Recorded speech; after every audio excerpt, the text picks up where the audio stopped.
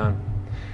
Lord, we thank you that you are a God who does have arms of love. Lord, that you love us so very much that you'd rather die than live without us. You sent your Son to suffer that we might have eternal life. Lord, I pray as we go to the Word tonight that you would be our teacher.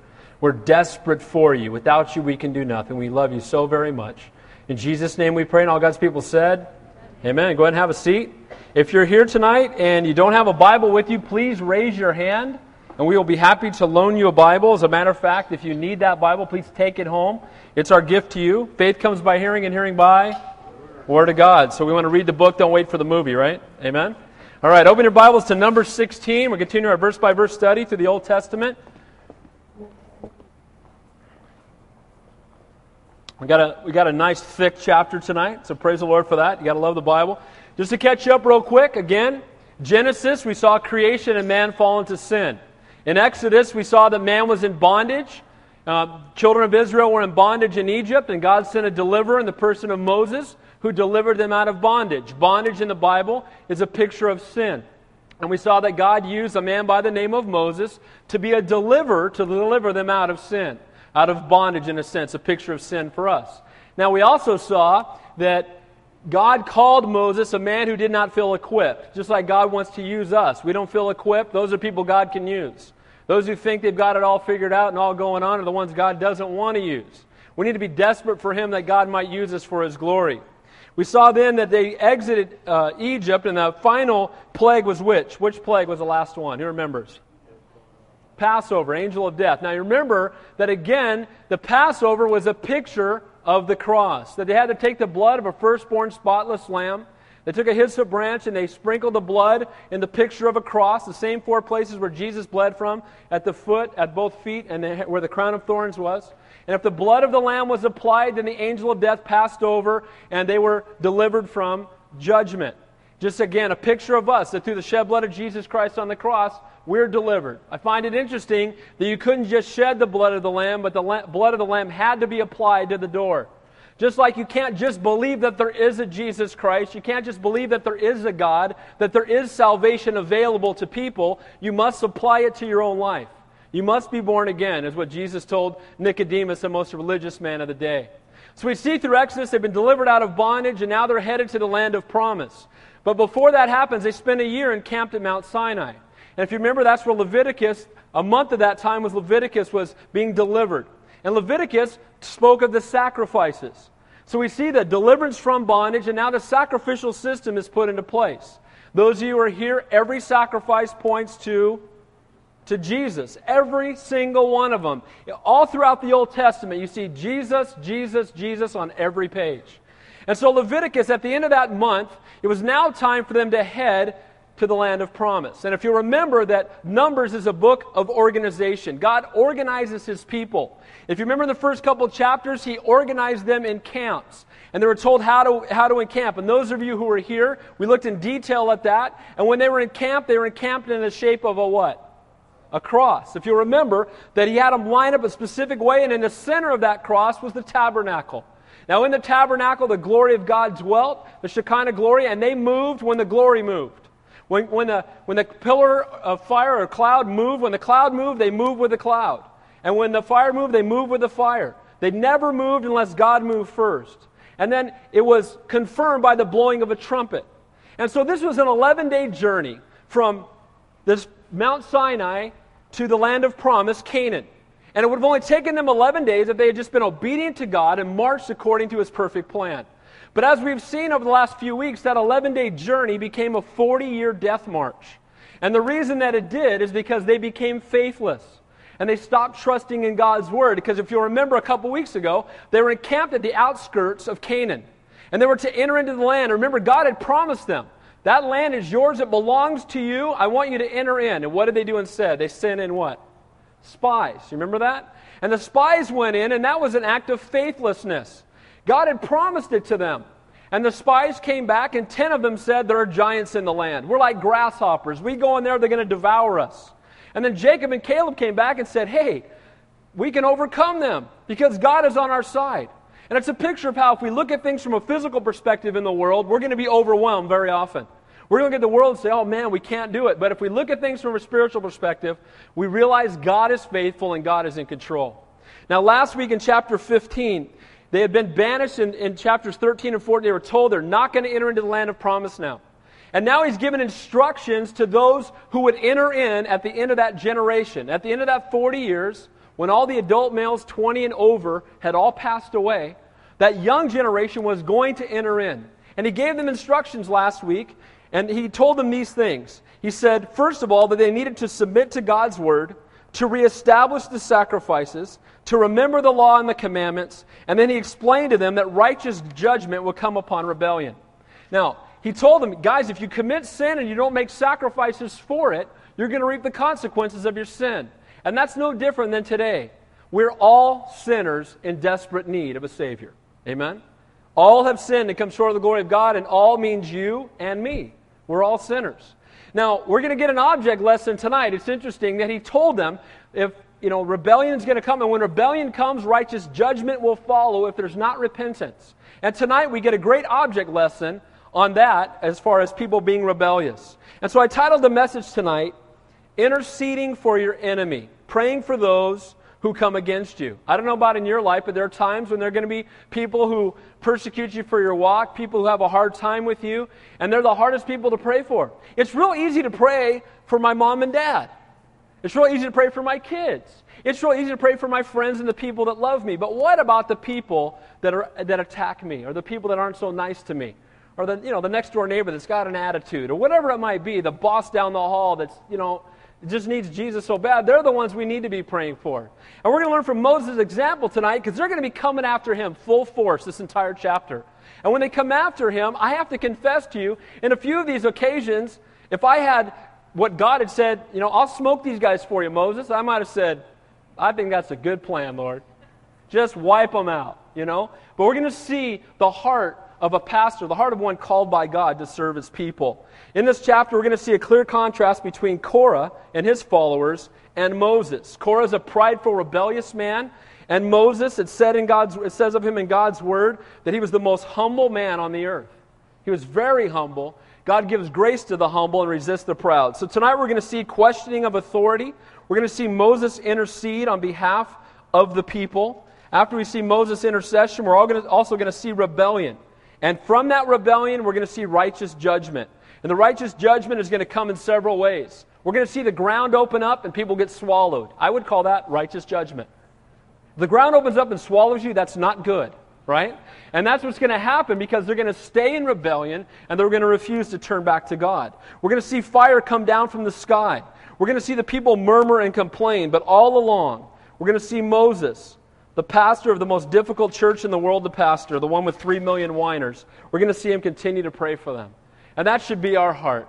That in the midst of difficulty, we should have a heart to intercede on behalf of those who so desperately need the Lord.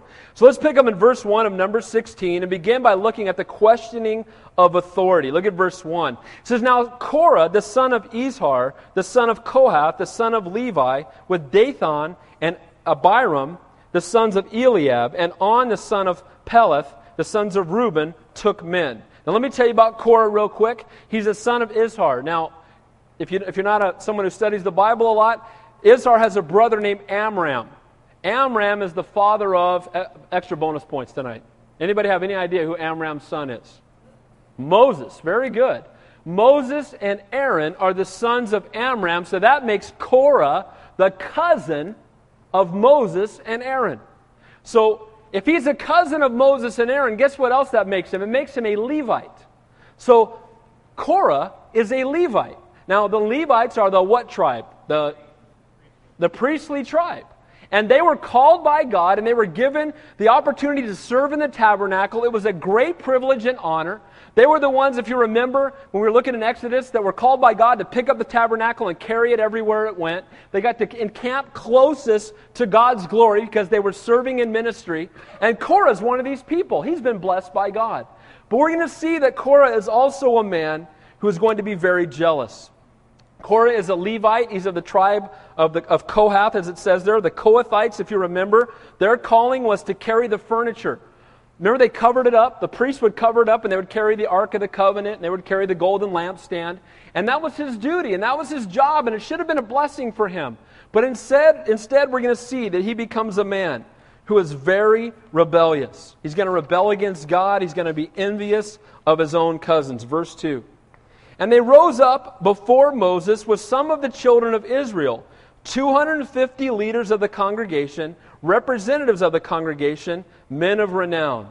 So, they're going to come and bring accusations against Moses and Aaron. And to do that, they want to raise up some guys. So they go around and round up 250 of the most well-known, well-respected men in the camp. Now, in the camp of Israel at this point, how many guys would you find respectable? I'm thinking about none right about now myself. Outside of Joshua and Caleb and Moses and Aaron, remember, none of them wanted to go into the land of promise. These are some of the same folks who were making a golden calf when Moses was up on the mountain. This is not the A-team here, okay? They're faithless people.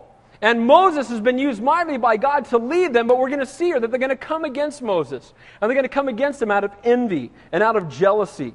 The word there, rose up, means to conspire against. They came boldly before them. There was no fear of Moses. Now, Moses is the same guy that came down from the mountain and was glowing so much he had to put a veil over his face. Moses is the same guy that God used to hold up his staff and part the Red Sea. Moses has been used mightily by God, and not that we worship Moses in any way, shape, or form because we worship God alone, but we are to submit to the authority God's placed over us. And they should have looked at Moses as, hey, God's using him mightily. Instead of attacking him, they should have been praying for him and holding up his hands and encouraging Moses. But instead, out of their rebellion, they're going to come against him. And they're going to question his authority. And they're going to say that he's rebelling against God, and when they themselves are. Look at verse 3. They gathered together against Moses and Aaron and said to them, you take too much upon yourselves, for all the congregation is holy, every one of them. And the Lord is among them. Why do you exalt yourselves above the assembly of the Lord? You take too much upon yourself. You know what, Moses? You've been serving way too long. We've had enough of you. We want someone else in charge. We don't want to follow you anymore. It's time to give someone else a turn. Now let me ask you a question. When Moses was called by God, how did he respond? Who remembers? Burning bush. How did he respond?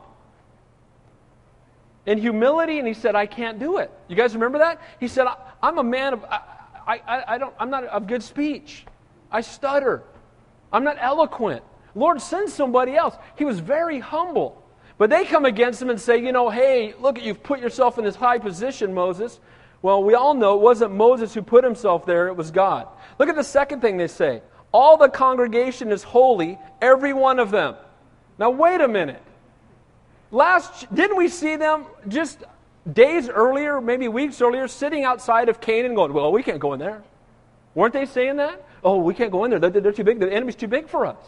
And so they weren't really faithful men. They didn't trust what God had said. They didn't believe His word. They were faithless, not faithful. But they're saying, well, we're as holy as you, Moses. Let me tell you something. If anybody comes up and starts telling you how holy they are, they're probably not very holy.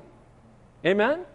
Because pride goes before destruction and a haughty spirit before a fall. And you know what? If we are holy, but we've been made holy not because of our good works, but because of His good work on the cross. He paid the price and we're holy because of Him, not because of what we've done. We've accepted His great work and we're saved because of Him. And so we see here that they're promoting themselves and they're coming against Him even though they had just rebelled against God. And then lastly they say, why do you exalt yourselves? And again, it was God who raised up Moses. And it would be God who would bring Moses down. We know later Moses is going to smote the rock. When he's supposed to speak to the rock, he's not going to be allowed to enter in to the land of promise, but that's God's call, not man's. God raises him up, and God brings him down. And so while it was true that all the children of Israel were chosen, they were in rebellion. They were not all chosen to rule. It was not supposed to be congregational rule. They're saying, hey, we're all good. Why don't we vote on this? Do you see nowhere in the Bible that they vote on it? Well, actually, see one place where they vote on something. Remember when, after Judas committed suicide and they needed to replace him, they cast lots for Matthias. Remember that? And what happened? He supposedly became the 12th apostle. Do we ever see that guy anywhere again in the Bible? He disappears. And Paul's referred to as the apostle, I believe the 12th apostle. You know what? There's no voting in the Bible. We don't get together and vote on what we think God says. We don't need to vote. We've already got the answer edition right here. Amen? And the problem is when people start voting on things, they vote the Bible right out of authority in the church. It's okay to live this lifestyle. It's okay to be this way. It doesn't matter what the Bible says because we voted on it as a congregation. These guys are coming and saying, Moses, you're the only guy in charge. We want to be able to vote. We're all holy, not just you. And we feel just as called as you are, and it's time for you to give us a chance to be in charge. Again, Moses said, hey, I'm slow of speech. He was a humble man. But we see this jealousy on the part of Korah. And he's thinking, no doubt in his mind, why should my cousins be in these positions and not me? You know, I have to carry the ark. They get to go in and see. You know, Aaron gets to go in and see it and make the sacrifice. I carry it around all day. I've never seen it. You know, how come they're in that position and I'm not? Have any of you ever felt that way before? Thou shalt not lie, right? Okay. So, you know, we envy others. And we start to think, how come I'm not in that position? How come I don't have that authority? Here's the reality. God raises up and God brings down. Instead of striving in the flesh, why don't we just trust God? Amen? If God wants you there, do you think you'll be there? Absolutely. And if He doesn't, you don't want to be there. Don't strive in your flesh to attain things that God doesn't have for you. And again, Korah, questioning authority, striving for position, rebelling against God. You know what's interesting? When you review the history of Israel from Egypt to Canaan, you discover that the nation got in trouble every time they resisted the leadership of Aaron and Moses. Every time. Every time they resisted Moses, they got in trouble. Every single time. Because God had brought Moses. Moses was a man and he was a sinner just like all of us, but he was the man that God was using to speak to His children through. You got to remember, they weren't carrying Bibles around yet. Amen? Moses wrote the first 5 books of the Bible. God used him. God wrote it using Moses' hand. So Moses was God's mouthpiece. And they could either accept what he said or go their own way. And to me, I find that real straight with people can either follow God's word or they can follow the popularity of men. We have a choice to make. But as for me and my house, we will serve the Lord. And as for we of us in this church, this is the authority. Amen? It's God's word. Faith truly does come by hearing, and hearing by the word of God. Korah wasn't satisfied with God's calling in his life. He was assisting the priest, but he wanted to be the priest. He was pursuing position when he should have been pursuing God. He was rebelling against God. He was leading his cohorts into rebellion. Where else do you see that? Where else do you see someone in the supreme position, somebody who's in a high position, comes against him, brings his cohorts with them, and tries to overthrow the one in power? Where do you see that? Satan. Isn't that what happened in heaven? Right? He comes along and hey, I want to be like the Most High. This Korah's being Satan-like. He's trying to take authority that doesn't belong to him, never will belong to him. Because remember, the priestly line was the sons of who? Aaron. And he was not a son of Aaron, and he could never be a priest. But he wanted to promote himself into that position, even though he wasn't called. Now look at Moses' response. How does Moses respond to his cousin? Look at verse 4. So when Moses heard it, he fell on his face. I'll tell you what, we should underline that in our Bible. When somebody is envious and somebody comes against us and someone is bringing false accusations toward us, our initial response in the flesh is to lash out. Who do you think you're talking to? I never did that. Right? That's the way we want to respond. But I tell you, I would love it if I could respond like Moses, and when that happens, just say, you know what? I'm going to seek the Lord. I'm going to pray. God, your will be done. Lord, I don't need to fight this. You fight it for me. God, you're a faithful and an awesome God. He didn't get in Korah's face. Instead, he fell on his. Amen?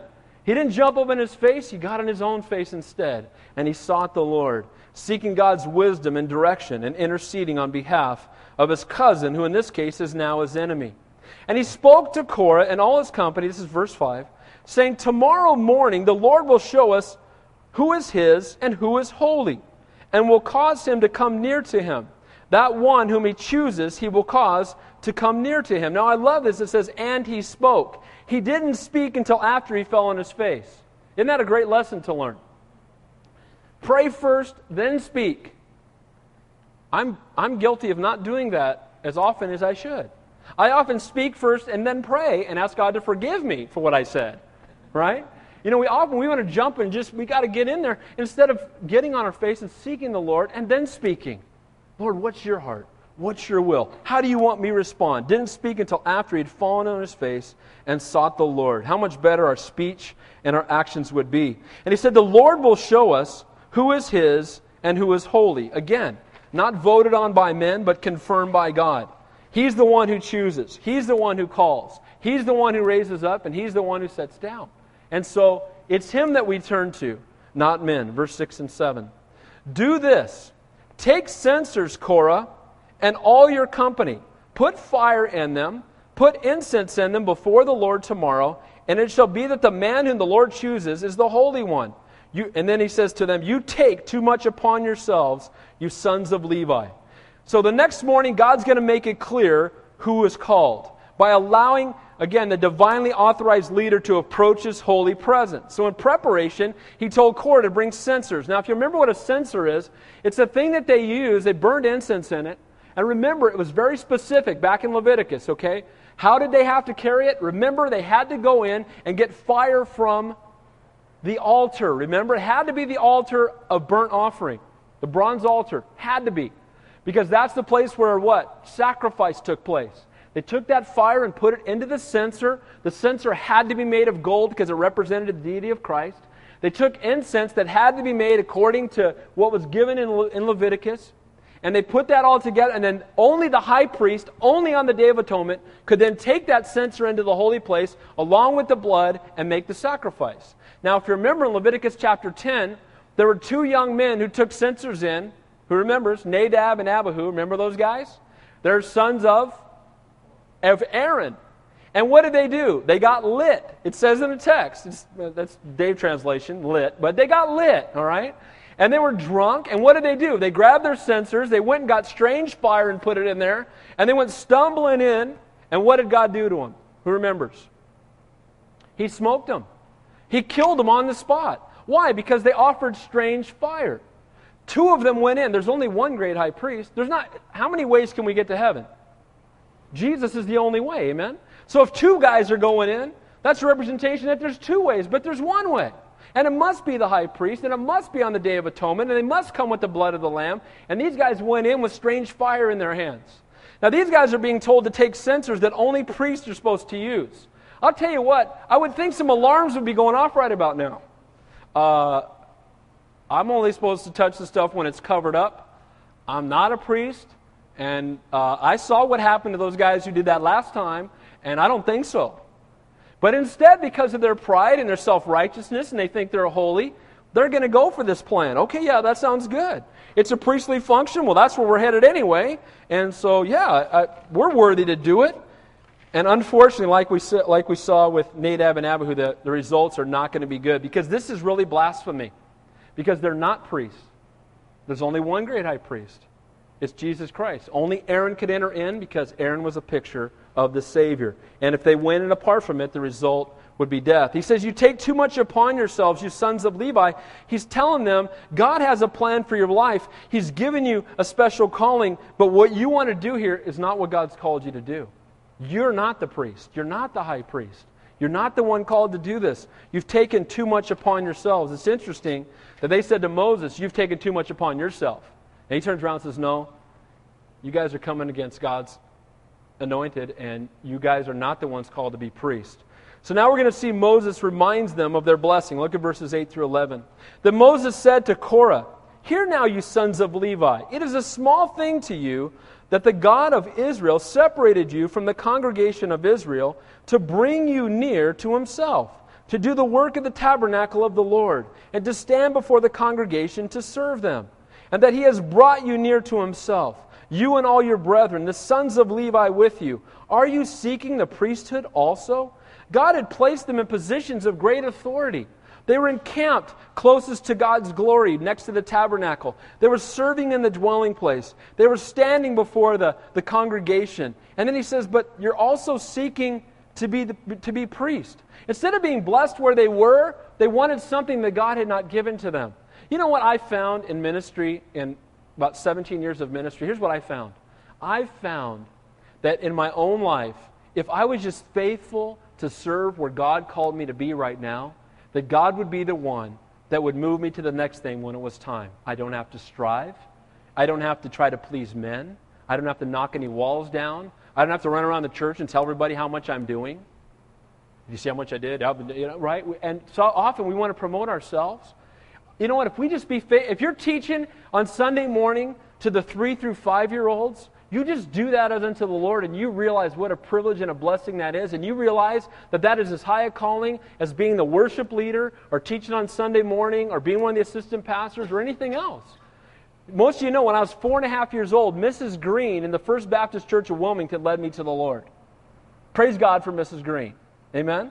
And you know what? We need Mrs. Greens at our church. We need people that just say, hey, this is what I'm called to do. I'm going to do this as unto the Lord. And if God has more for me, praise God. But instead of being blessed and realizing, look at all God lets me do, they're saying, well, I want his position. I want to be where Moses is.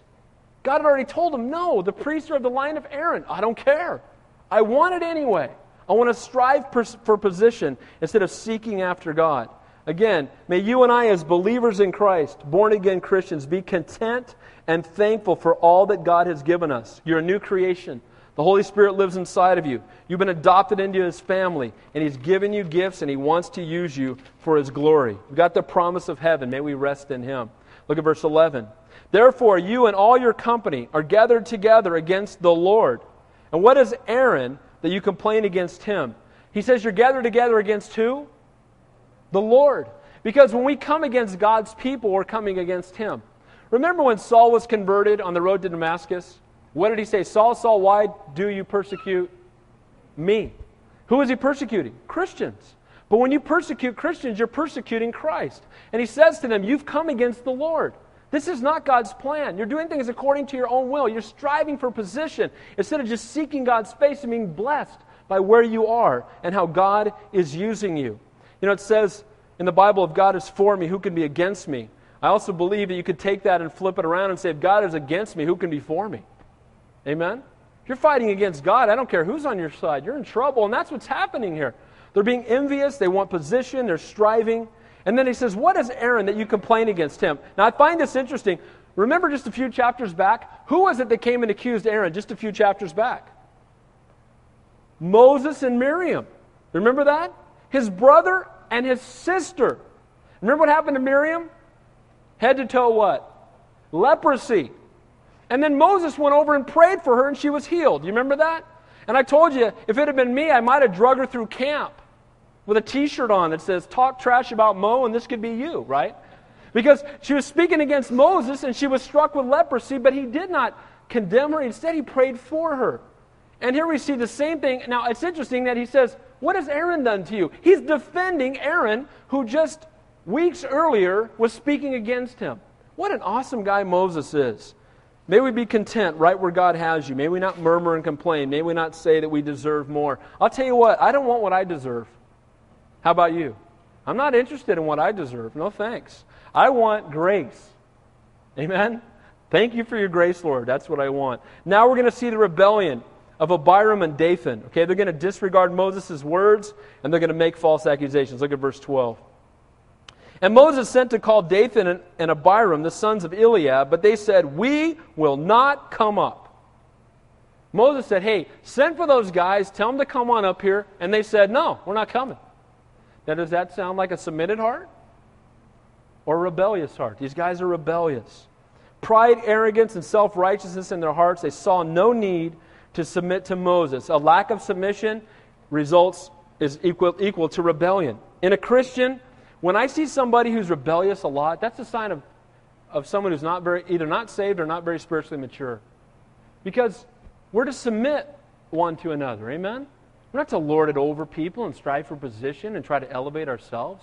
The Bible says if you want to be great in God's kingdom, learn to be what? A servant of all. Servant of all.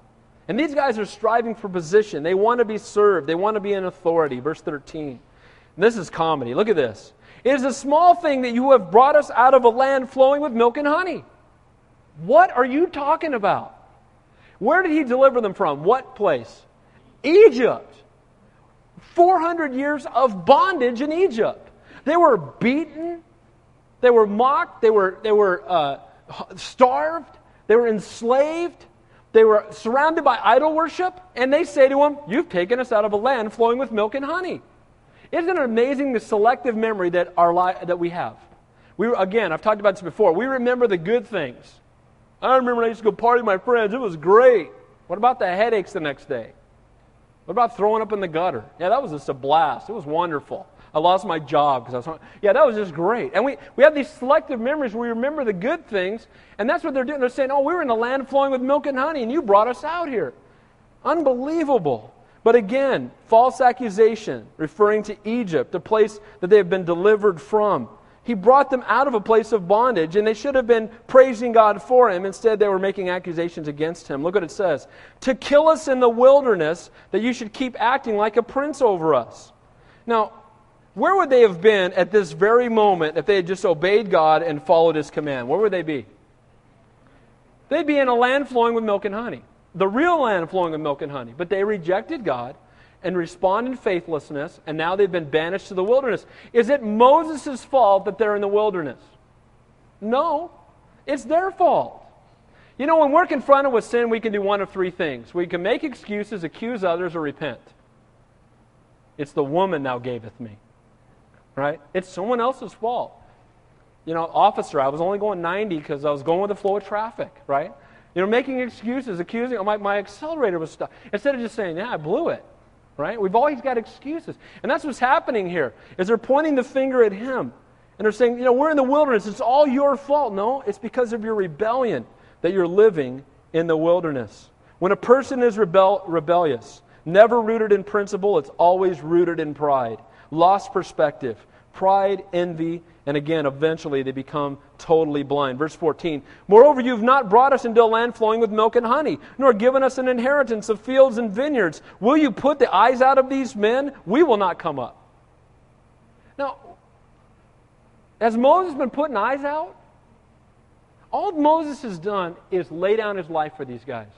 When they were outside of God's will, do you remember when God said to him, "I'll just start over with you, Moses"? It won't be Father Abraham, it's going to be Father Moses, right? "I'll just smoke all these guys and we'll start over with you." And what did Moses say? "No, Lord." He interceded on their behalf. He did nothing but intercede and pray for them and minister to them. And how do they respond? Now, this could be encouraging to some pastors maybe, right? They're ministering to people and the people are going out on Sunday afternoon having roast pastor, right? But here's the reality.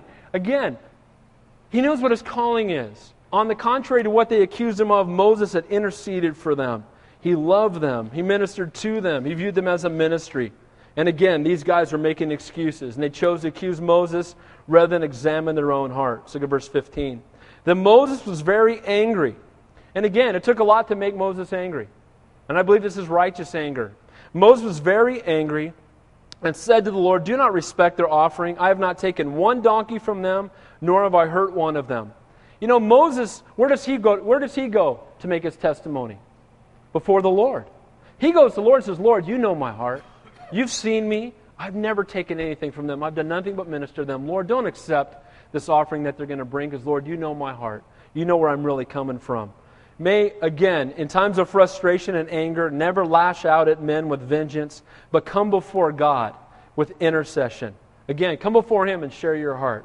Now we're going to see God's righteous judgment for the rest of the chapter. Look what it says in verse 16. And again, we're going to see the judgment come upon those who are rebellious against Him. First of all, we're going to see that this offering is unacceptable. Verse 16.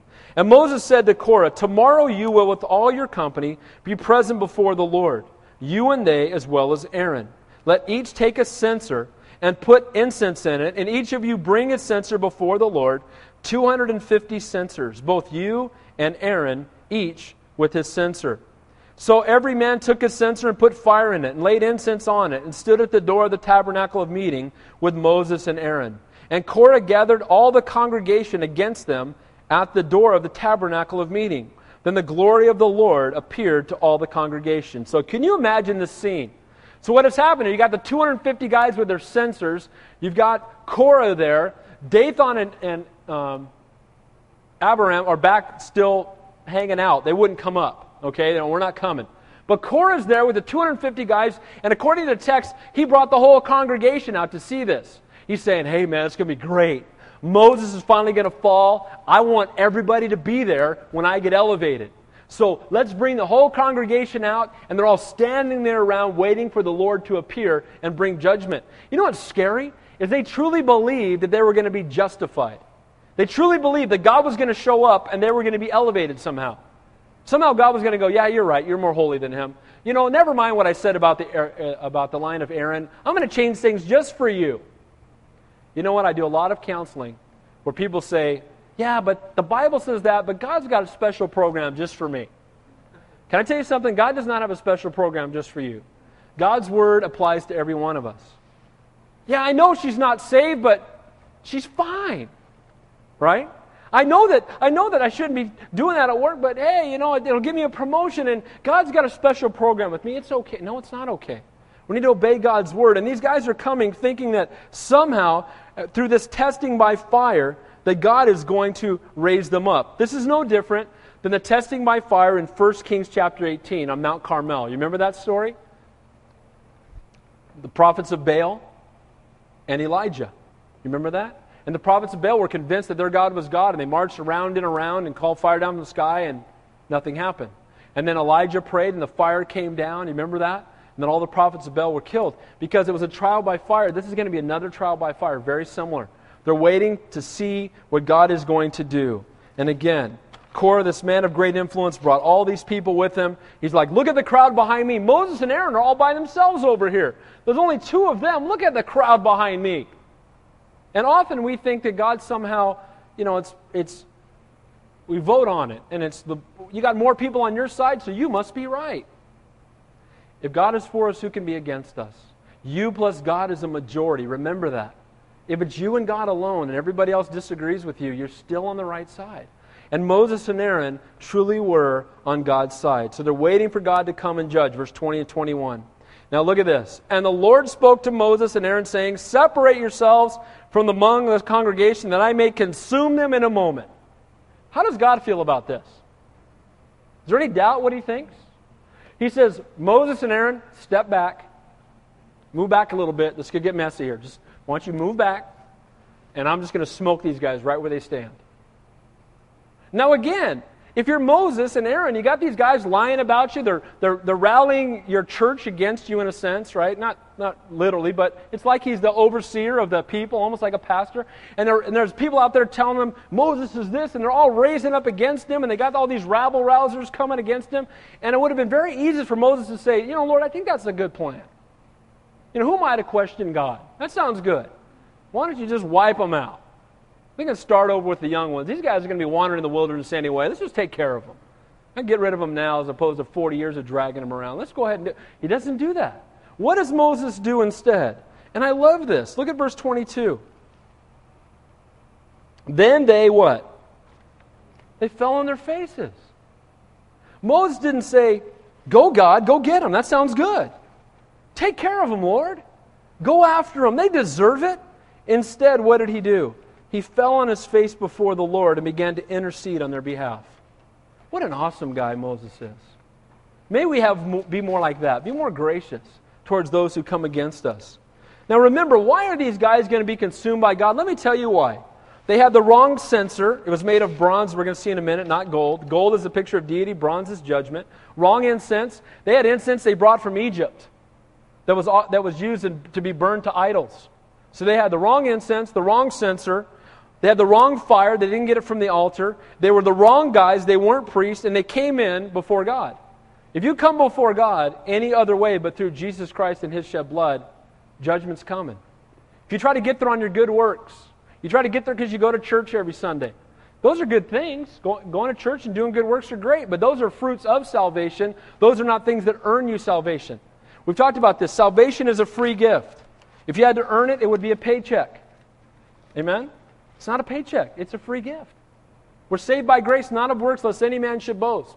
These guys come in, they bring their stuff, they're trying to do it in their own way, outside of God's will, and God is ready to bring judgment against them. But look what it says. They fell on their face and said, O God, the God of the spirits of all flesh, so one man sin and you be angry with the whole congregation. So who are they pointing at? Korah. Korah is the instigator behind this, Lord. The rest of these people, show mercy upon them. Should all the people pay for the sins of one man?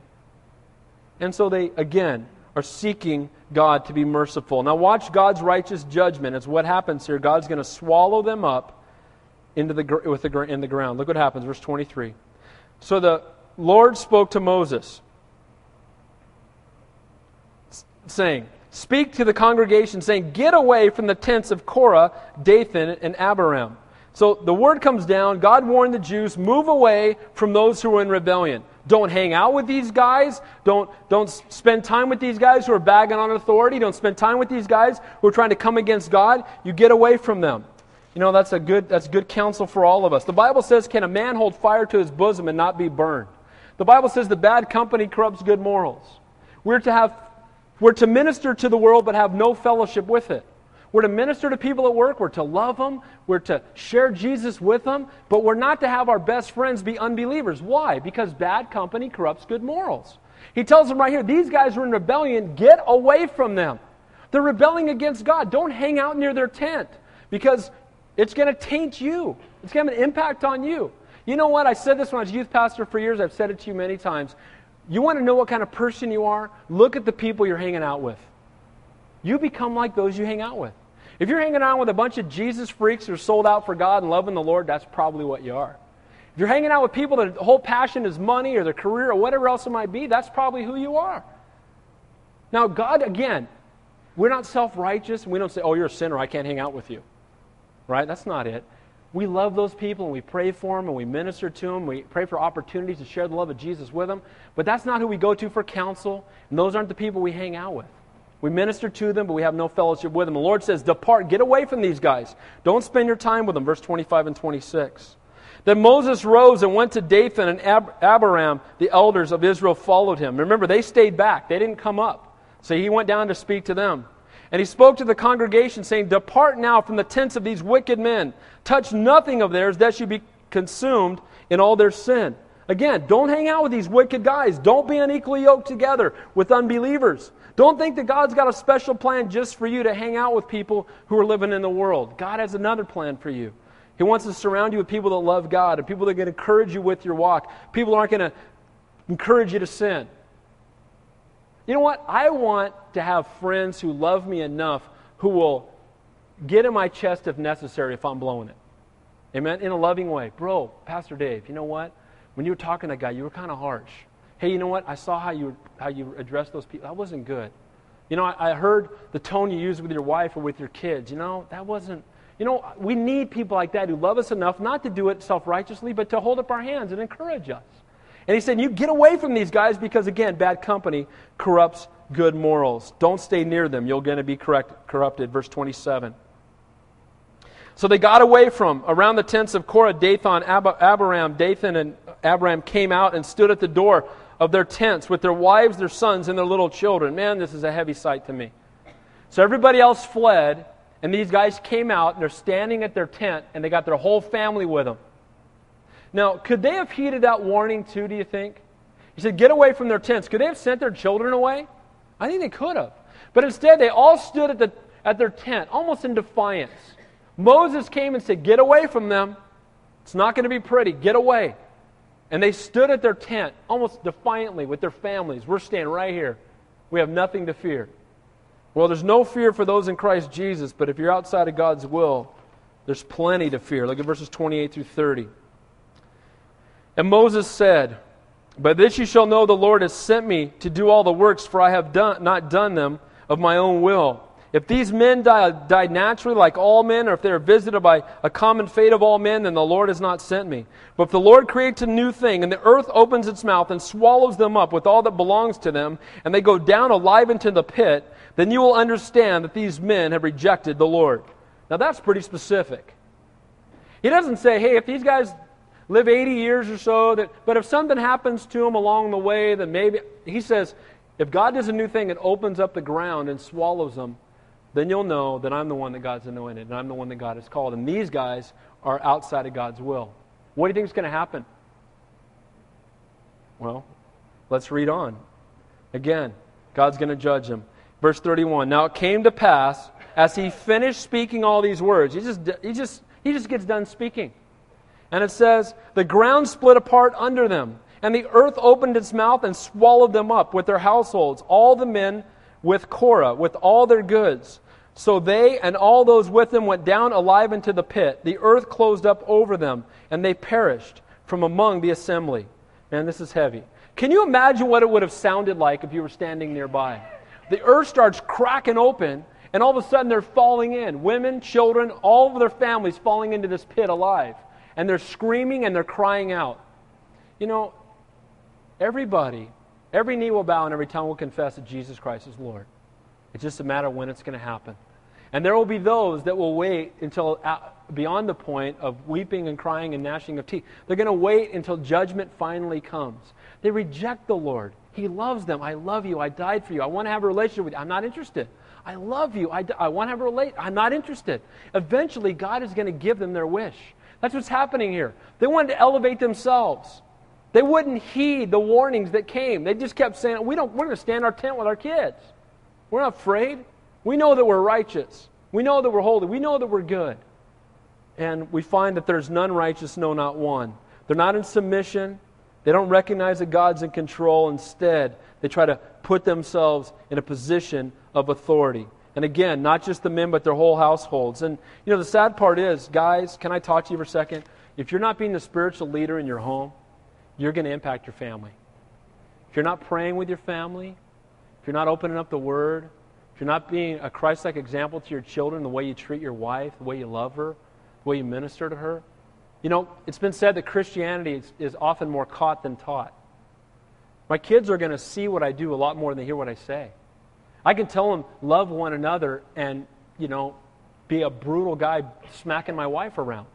What will my children learn from that? They'll learn, not love one another. If someone gets out of line, hit them. You know, I can say, hey, you know what, bro, son, don't respond in anger, and then somebody cuts me off on the freeway and I'm hanging out the window screaming at them. What is my kid going to learn from that? These children, sadly, because of their parents, reap the consequences of their actions. May we be a Christ-like example at home. May we love our families and minister to our wives and our children. Same with you, moms. You know, your kids are watching you. I would hope that your kids can say, that's what a godly woman looks like.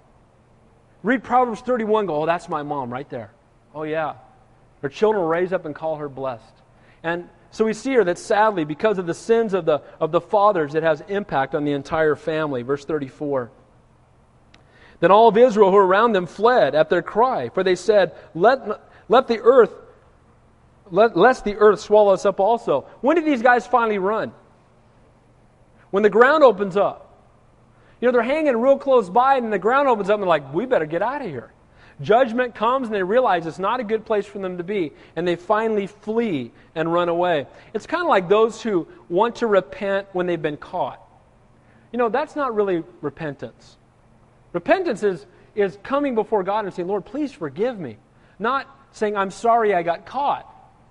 It's, Lord, forgive me for my sin. What does repent mean? To what? To turn. It means to go in another direction. It's not living the same lifestyle over and over and over again and then asking God to somehow bless us or forgive us. Look at verse 35 through 40. Again, God's righteous judgment continues. And watch what happens here. And fire came out from the Lord and consumed the 250 men who were offering incense. So not only was there an earthquake and the earth opened up and people got swallowed, now fire comes down out of the sky and smokes all the guys holding the censers. You know, if I were not a priest, the last thing I'd want to be holding in my hand is one of those. How about you? Amen? I mean, Nadab and Abihu had some. What happened? Now they got 250 guys holding these things in their hand, and they got smoke. I'd be like, Aaron, that's for you, bro. I'm not touching that. Touch not the glory. That's your position. That's your calling. That's not my. Hey, I'll carry the ark. Where's my pole? Let me carry it, right?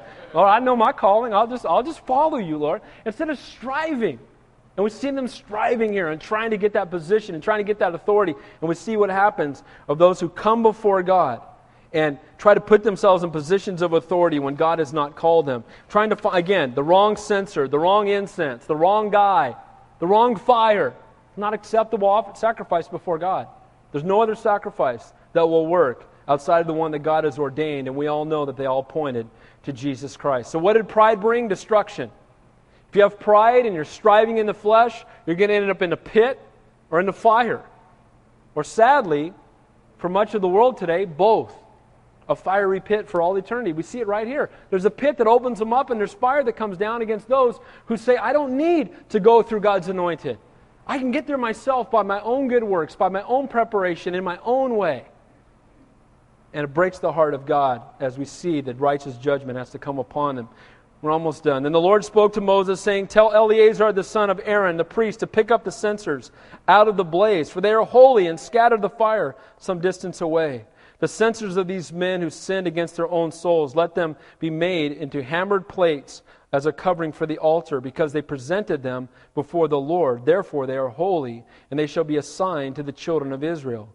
So Eleazar the priest took the bronze censers which those who had been burned up had presented, and they were hammered out as a covering on the altar, to be a memorial to the children of Israel, that no outsider who is not a descendant of Aaron should come near to offer incense before the Lord, that he might not become like Korah and his companions, just as the Lord had said through Moses. So these censers actually became holy because they were offered to God, even though they were imperfect. So what did they do? They hammered them and made a covering for the altar with them. And the reason they made it is so that in future generations, if anybody saw that bronze covering, that would have been totally wouldn't have made sense that it was there. They'd say, what is that for? Why is that there? Oh, let me tell you the story. It's because it's God's warning that no one outside of the children of Aaron are to serve as priests. And it's a warning against them. And let me tell you what happened. Remember, bronze in the Bible is a picture of what? Judgment. The bronze altar, right? Bronze. Gold deity, bronze judgment, as we saw as we were going through Exodus. Look at verse 40. And to be a memorial to the children of Israel that no outsider. Again, that reminder against those who would attempt to take the place of the high priest. Again, Jesus is the only high priest and the only way to heaven. Again, God's righteous judgment. Again, we're almost done. Thanks for your patience. Verse 41. On the next day, all the congregation of the children of Israel complained against Moses and Aaron, saying, You have killed the people of the Lord. Now, who are these guys? The next day. How short is these people's memory? The earth opened up and swallowed people. Now, did Moses do that? Fire came out of the sky and smoked 250 people. Did Moses do that, or did God do that? God did it. And instead of saying, oh, fear and trembling before the Lord, they come against Moses and start bringing accusations against Moses. Moses and Aaron, you killed the people of the Lord. These were not the people of the Lord. These were the people of rebellion. Amen? These are the people who turned their back on God and were not serving the Lord. People were trying to elevate themselves. Verse 42. Now it happened, when the congregation had gathered against Moses and Aaron, that they turned toward the tabernacle of meeting, and suddenly a cloud covered it, and the glory of the Lord appeared. Look out. They came against Moses and Aaron again. He doesn't even call for the Lord. The Lord just shows up. Right? God's going to protect those that He's called. And we see there, Moses and Aaron, they're coming against him again, and the cloud comes. Oh, presence of the Lord. Look at verse 43. Then Moses and Aaron became before the tabernacle meeting. The Lord spoke to Moses, saying, Get away from among the congregation, that I may consume them in a moment. He says it again. Mo, they're coming against you. You know what? I'm thinking, let's just roast them right here. Let me just take them out. They're in rebellion against me. I can just real quick, they'll be done with. You won't have to deal with them anymore. You would think by about now Moses might have said, okay, that's it. They came against me. Moses doesn't do it. This is long before it was written, but he's got the 70 times 7 down, doesn't he? He's like, just keep forgiving. How much has God forgiven me? Let's keep forgiving him. And look what it says there. Verse 45. And they what? They fell on their faces. They interceded on behalf of the very guys who were yet coming against them. They didn't say, yes, all right, this is good, get them. No, they fell on their faces and said, Lord, forgive them. Lord, give them another chance. Lord, you know what? They're your people. I want to intercede on their behalf. I don't want to wreak vengeance, Lord. I want to reach out to them. I want to love them. What an awesome guy Moses is. Again, because he's a picture of whom? Of Jesus, the deliverer that brought them out of bondage. Verse 46. So Moses and Aaron said, Take a censer and put fire in it from the altar. Put incense on it and take it quickly to the congregation. Make atonement for them, for the wrath has gone out from the Lord and the plague has begun. So guess what God did? They turned and fell on their faces, and God sent a plague amongst them, and they started dropping. They started dying. And as they were dying, what did Moses do? He turns to Aaron and says, Aaron, get a censer, take the fire from the altar, put the right incense in there, and you go down and make atonement for them. You go and make sacrifice for forgiveness for what they've done. And look what it says in verse 47. This intrigues me. Then Aaron took it as Moses commanded and ran into the midst of the assembly. I might have walked. You know what I mean? I mean, they're all dropping a little bit. I'm like, oh, well, you know, a little plague might be good. You know, there's a couple million of them out here. Maybe wipe out 500,000. That would be a real good message, I think.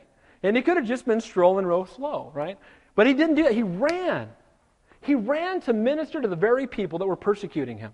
He ran to minister to the very people that were lying about him, making false accusations about him before Almighty God and before the congregation, lying. And instead he didn't say, he said, I want to love him, I want to minister to him. The Bible says you don't overcome evil with evil, you overcome evil with good. The Bible says a soft answer turns away wrath. Love those who come against you, amen?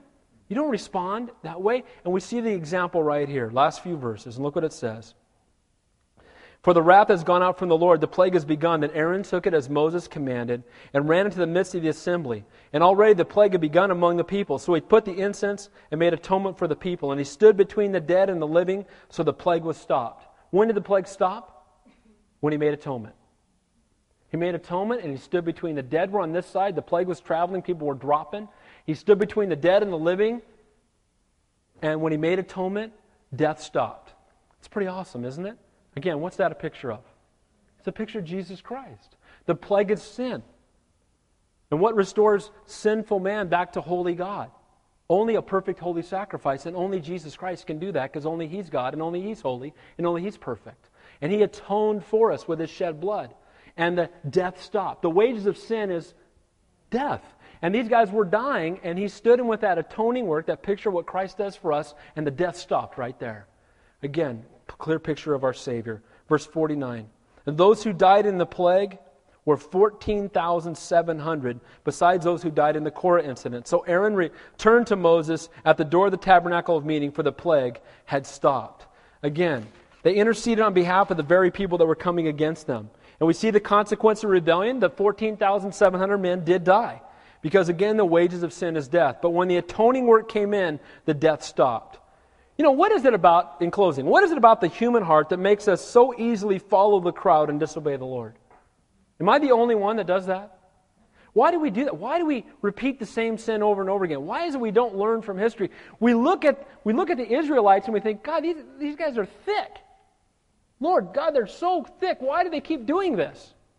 You know, we look at the Lord and say, Lord, I don't understand these people. You know, I have to sadly say that in a lot of ways, I see me in those people. I see me. The Lord forgives me and blesses me and takes care. And then I strive and I do it again. And then I come against Him again and I question God and I murmur against Him when He loves me. He knows what's best for me. And instead of trusting my circumstances, Lord, where did you go? And, you know, it's interesting. We don't really learn from our mistakes. That really is the heart of rebellion. You know, it's interesting, as again, a quick side note. What was it that brought down, what was one of the things that became really prevalent that brought the Roman Empire down? What was it? Anybody know? Homosexuality. What was it brought down the Greek Empire? Homosexuality.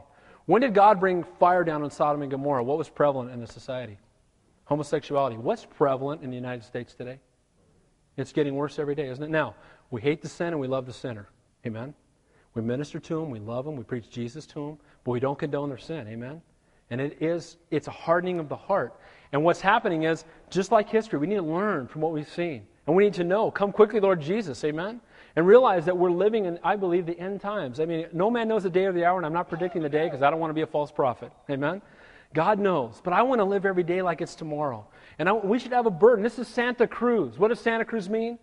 Holy Cross. Santa Cruz. Holy Cross. My prayer is that God would bring revival here. And may it start in our hearts first. Amen? So in review, may we learn from tonight's text to submit to those who God has put in authority over us. That means your boss at work. That doesn't mean you worship him, but you are a godly employee. We should be the best employees in the office. Amen? Everybody should say, Wow, I wouldn't want my boss to say, everybody, I want more people just like you. That God might be glorified. Not that we might be magnified, but that God might be glorified. Submit to those in authority over us. Be faithful in the calling that God has given us, not be envious of someone else's calling. You be faithful to do what you're called to do. You know what? Not everybody's an ear or everybody's an eye. If everybody was an eye, where would be the hearing? We're a body of Christ. You have gifts I don't have. Amen? And God wants to use you. It's not the gifted few, it's the faithful many. We're all called. God saved you to use you for His glory. May you be faithful in your calling. Don't seek vengeance against those who come against us or are in rebellion against God. Let God deal with them. Amen? Pray for them. Isn't that hard to pray for the guy who's really a jerk at work? It's hard to pray for that guy. I told you the story. I had a guy at work that was just he was a jerk. He would mock me. He'd come on my desk and talk about Jesus. I'd be praying with some guys at a Bible study at work, and he'd come by, that Jesus was a great magician, right? And he would just do this all the time, and I have to confess in my flesh, I just wanted to drop him like a bag of rocks, you know? I mean, in my flesh, I just want to get up and give him the forearm shiver, have a football flashback, and, you know? But the Lord's like, no, that's not what I want you to do. You don't overcome evil with evil, you overcome evil with good. And so you know what finally happened? And it took me a while because I'm thick. The Lord said, pray for him. Oh, no, not him. No, I pray for him. Oh, not that. Oh, but he's a jerk, Lord. I don't want him to get saved, you know. He's a jerk, right? I mean, sometimes, certainly that wasn't my heart. But you know what I'm saying? You know how you think that? And I started praying for him. You know what happened? 6 months later, I was baptizing that guy in my swimming pool. But it had nothing to do with me. It had everything to do with God. Start praying for those people. Instead of seeking vengeance, pray for them. And then pray and intercede on their behalf. And then lastly, it says this in Matthew 5. You have heard that it was said, you shall love your neighbor and hate your enemy. But I say to you, love your enemies. Bless those who curse you. Do good to those who hate you. Pray for those who spitefully use you and persecute you, that you may be the sons of your Father in heaven. You want to be a son of your Father in heaven? Love people who don't love you. Minister to people who are brutal against you. Speak good things about those who lie about you. Love them. They shall know us by the love we have one for another. Amen? May we minister to people. Let's pray. Heavenly Father, we thank you for your word, and I thank you, Lord, just for the patience of everybody here tonight in a very long chapter. And I just pray, Lord, for each one of us as we go. The Lord, you would minister to our hearts, and you would help us, Lord, to see the world through your eyes. Lord, that when people come against us, that we would realize, Lord, it's an opportunity for ministry. It's an opportunity not to reach out in vengeance like the world would, but to love them. Help us, Lord, to intercede on behalf of our co-workers and our neighbors and the people around us, Father, and especially those who have no peace, whose lives are a mess. Lord, I pray you just give us a supernatural burden to love them and to pray for them and to minister to them. Father, we love you and praise you. You're such a great and an awesome God. Without you, we can do nothing. We are so desperate for you. In Jesus' name we pray, and all God's people said, amen. Let's stand and close the worship song.